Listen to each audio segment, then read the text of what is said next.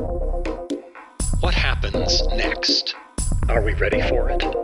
Disruption, change, risk, opportunity. Welcome to the AFIRE Podcast Special Series, The Future. Part 3, Rethinking Density-Dependent Real Estate. How will universities, retail, and hospitality have to change their business model in a post-COVID-19 world? Today I'm speaking with the AFIRE Future Committee to separate fear from reality. Chaired by Holland Partners Group CEO Clyde Holland, along with committee members Martin Lamb, Managing Director of Credit Suisse, Byron Carlock, the head of PwC Real Estate Practice, Brian Sanchez, the CIO of Lionstone Investments, and Chris Merrill, CEO of Harrison Street Real Estate. So let's start with Chris Merrill this time. Chris, universities have been in the news a lot these days, and their finances are certainly under a lot of pressure as COVID issues continue to make open universities difficult. How should we rethink universities and university-related real estate going forward? Sure, and I think this began well before COVID. I mean, what we're seeing with universities, health systems is the beginning of sort of a big wave in public to private partnerships. And so for the past, I'd say, 4 or 5 years, we've been working with these schools and sitting down with the CFOs and the presidents and sort of showing them that there are alternative financing methods besides just bond financing or capital campaigns for them as they deal with the mass and the vast amount of real estate they have on their campus. And a lot of that has deferred maintenance, operational and maintenance issues associated with it. So what we've seen is that, has slowly grown. We've done now over 12 public to private partnerships with universities, with health systems, where we work with them on their on-campus real estate.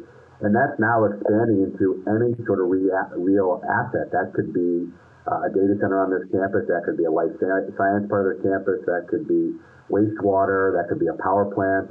That could be district energy. So that was happening. And then again, as we've talked about on this call, there's things that have been accelerated as a result of COVID. And again, I think the financial pressure these schools are facing is tremendous.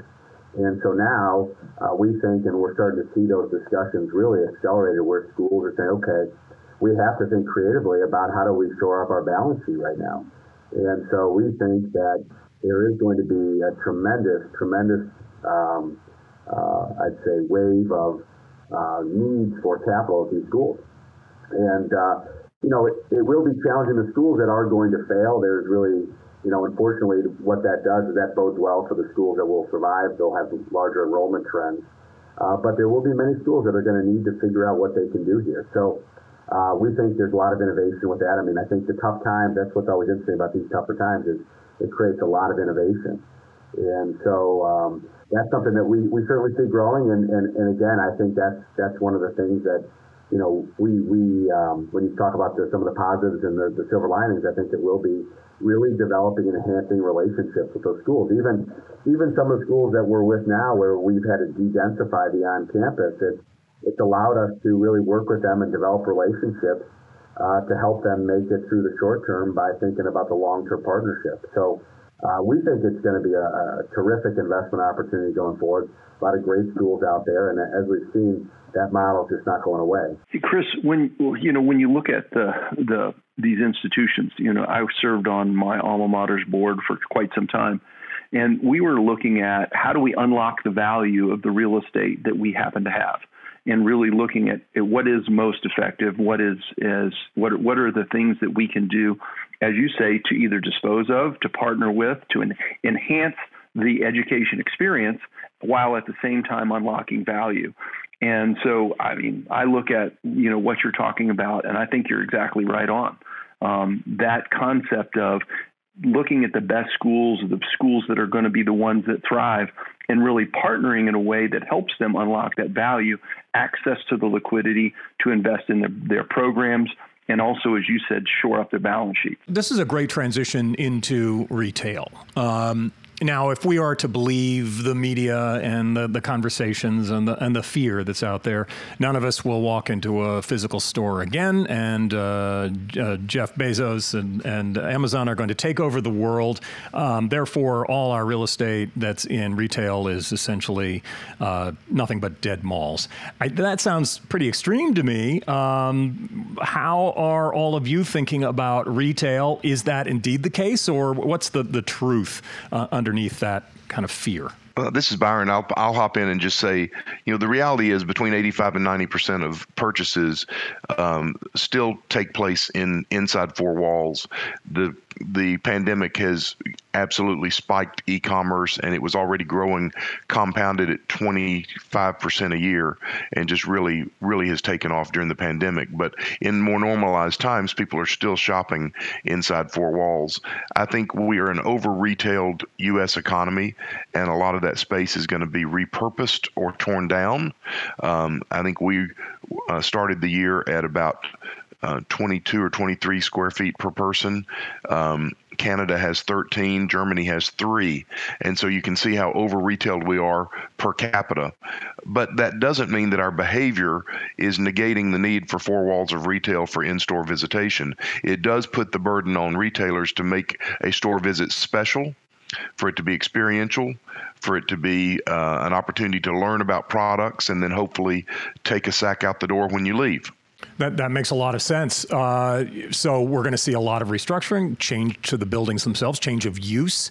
One of the areas where there's a lot of retail, and right now a lot of for lease signs, is in the office environment. Martin, I'd love to hear your thoughts in terms of what are we doing with that retail space that's on the first floor of a lot of our offices and certainly a lot of our apartments as well.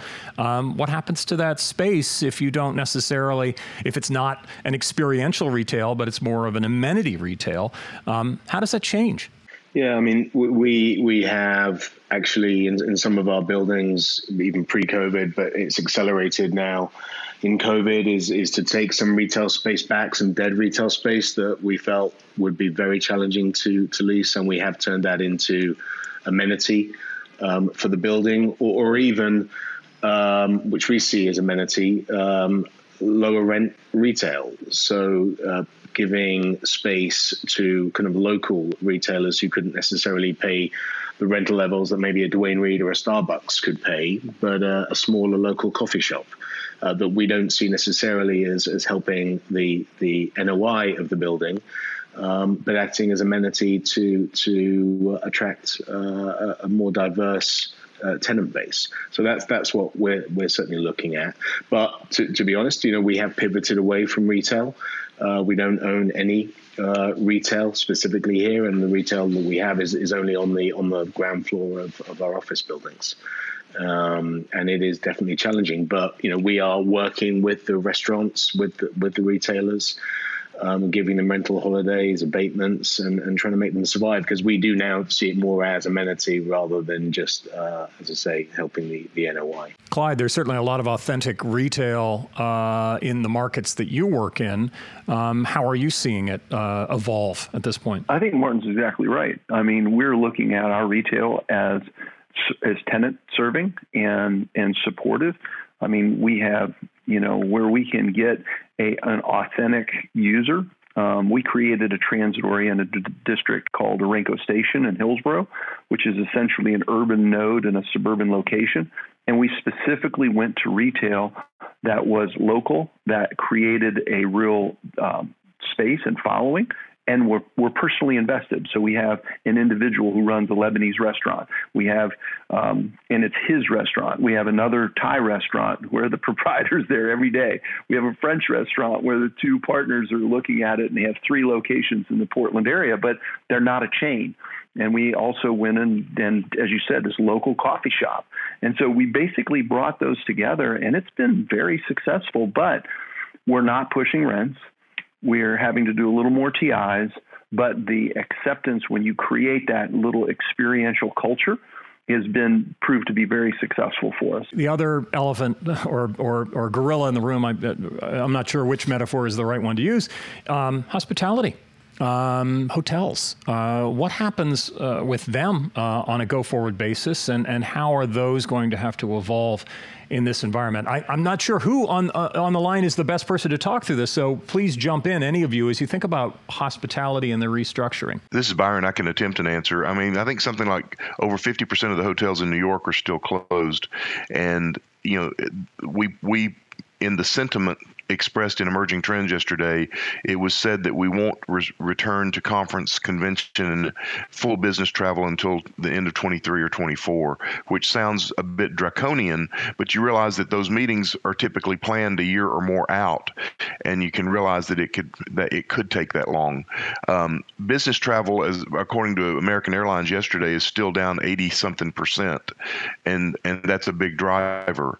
So I think a large percentage of the hotels are going to have to be restructured financially so that their payment streams are elongated, and hopefully it's a temporary phenomena that will come back as opposed to a structural phenomena that's changing forever. Byron, I mean, you asked about the hotels, and what I would say is I think that it's two things. One, we are going to move to a post-COVID world, and there will be the need for hotels, but they're going to change. And I think that just like work from home, how much is fad and how much is cyclical? I mean, it's changed forever.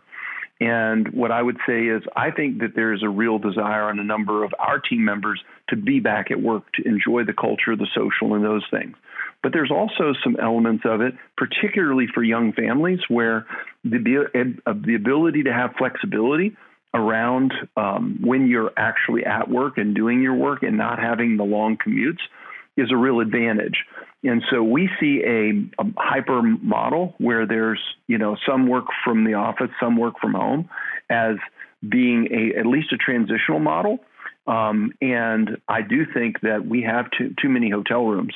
We're going to see the need to repurpose some of those hotels, and it may give us the opportunity to bring on some less expensive living and accommodation opportunities in terms of where we are. We have one situation in Denver, which we're a part of, where we have the need to relocate a shelter, and the value of the land and the shelter will actually pay for an old hotel chain and repurpose it and significantly increase the capacity and lower the operating costs. And so we think there's going to be a whole series hotels right now, and very large destination, large retail centers that aren't connected to transit and experience. Those are the two that we see as having the most near-term challenges.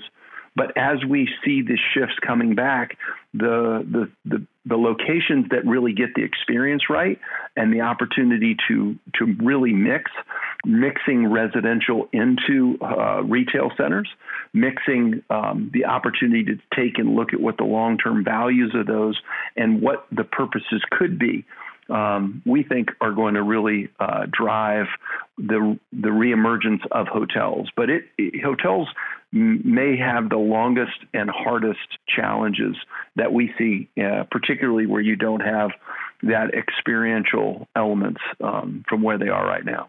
And once again, we should remember that the hotel industry was already going through some transformation as it was responding to VRBO and Airbnb and other hospitality-related growth areas that were challenging the traditional hospitality model. And I agree. I think the repurposing, and we're already seeing them turn into healthcare uses for recovery centers. We're seeing certain hotels being repurposed for affordable housing, transitional labor, and that's necessary. That's a good evolution. And then let's hope that the good hotels are ready to reopen at some point soon to provide those experiences that Clyde was talking about, because it's a part of our lives. We want to travel, we want to enjoy leisure, but sadly the industry is going to have to go through a financial restructuring to get us there. Well, given that there's a lot of things that are restructuring, a lot of changes that are happening, and I'd love your point of view on this, Christopher, is what are the obvious new opportunities? What is it that we're excited about right now and over the next 18 months? What are those kind of obvious opportunities that are just sitting right there and waiting for us to invest in? Christopher? Yeah, no, I think, some of the things, when you talk about some of the asset classes there mentioned, we've been, for the past 4 or 5 years really investing in the life science segment. And wow, we've seen the interest level really change in the past 6 to 8 months there. And that's an asset class where, it was a perfect convergence of sort of our education strategy and our healthcare strategy. And when you think about what life science is all about, there are cluster markets across the country, but that is growing. And so we think life science is going to be a great category going forward.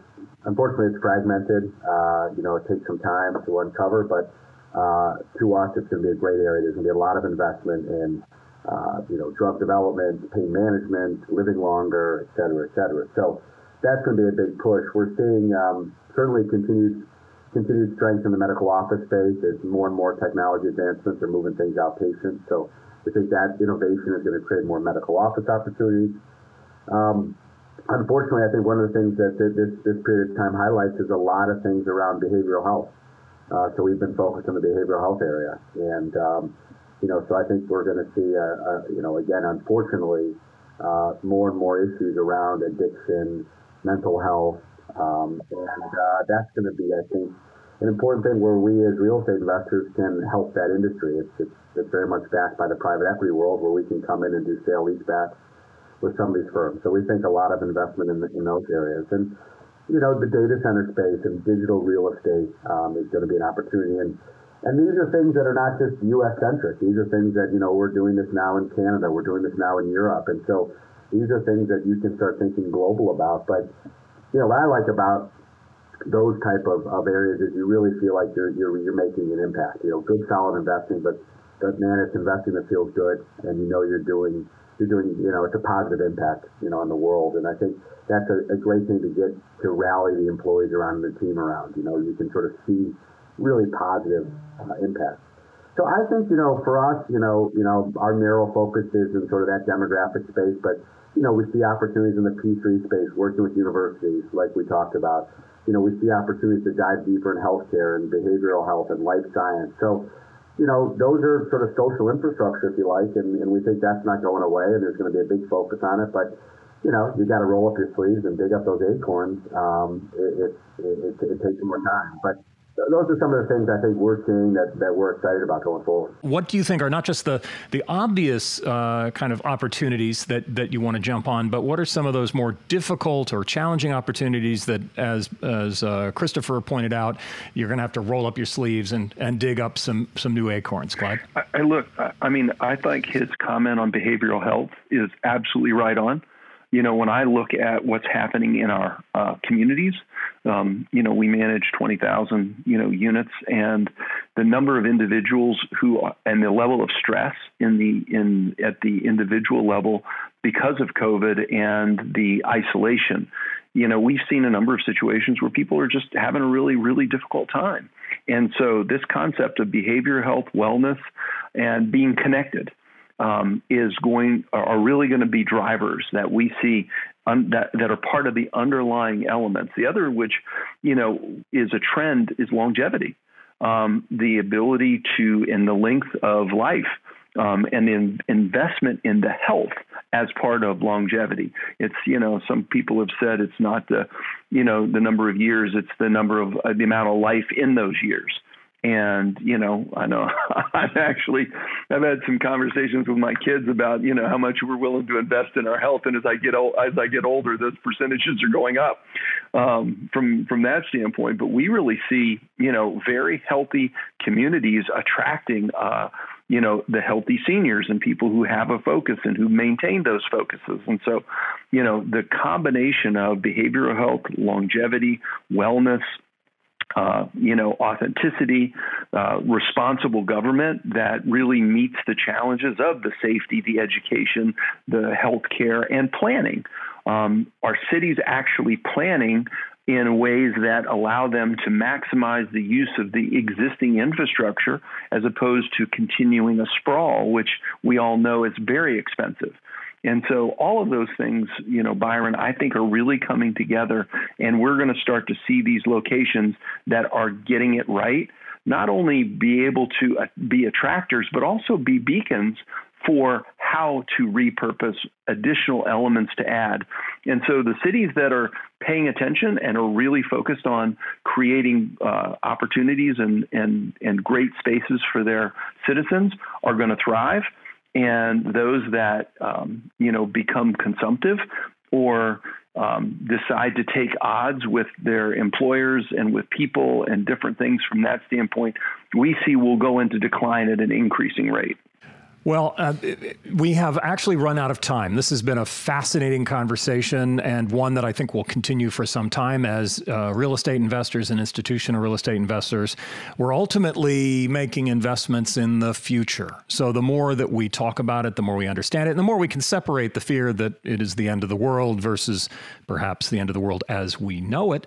There's many opportunities, many ways of looking at it, but certainly we have to do it in a thoughtful and methodical way. I want to thank all the folks that were part of this conversation, Martin Lamb, Byron Carlock, Brian Sanchez, and Christopher Merrill for a fantastic and thoughtful conversation. But mostly I want to thank Clyde for conceiving of and leading this discussion and for your emphasis, your continued emphasis on understanding, thinking through the future. So thank you, Clyde, for your future focus. You're welcome. Excellent. So we're going to close out right now, but we will continue this conversation again. Before we close out, I want to make sure that we thank AFIRE's 2020 underwriters, Holland Partners, JLL, and Prologis. Thank you so much for making content like this possible. This podcast is produced by AFIRE, the Association for International Real Estate Investors focused on commercial property in the United States. AFIRE is not engaged in providing tax, accounting, or legal advice through this podcast. None of the content is to be construed as a recommendation to buy or sell any asset. Some information included in this podcast may have been obtained from third-party sources considered to be reliable, though AFIRE is not responsible for guaranteeing the accuracy of third-party information. The opinions expressed in this podcast are those of its respective contributors and sources and do not necessarily reflect those of AFIRE.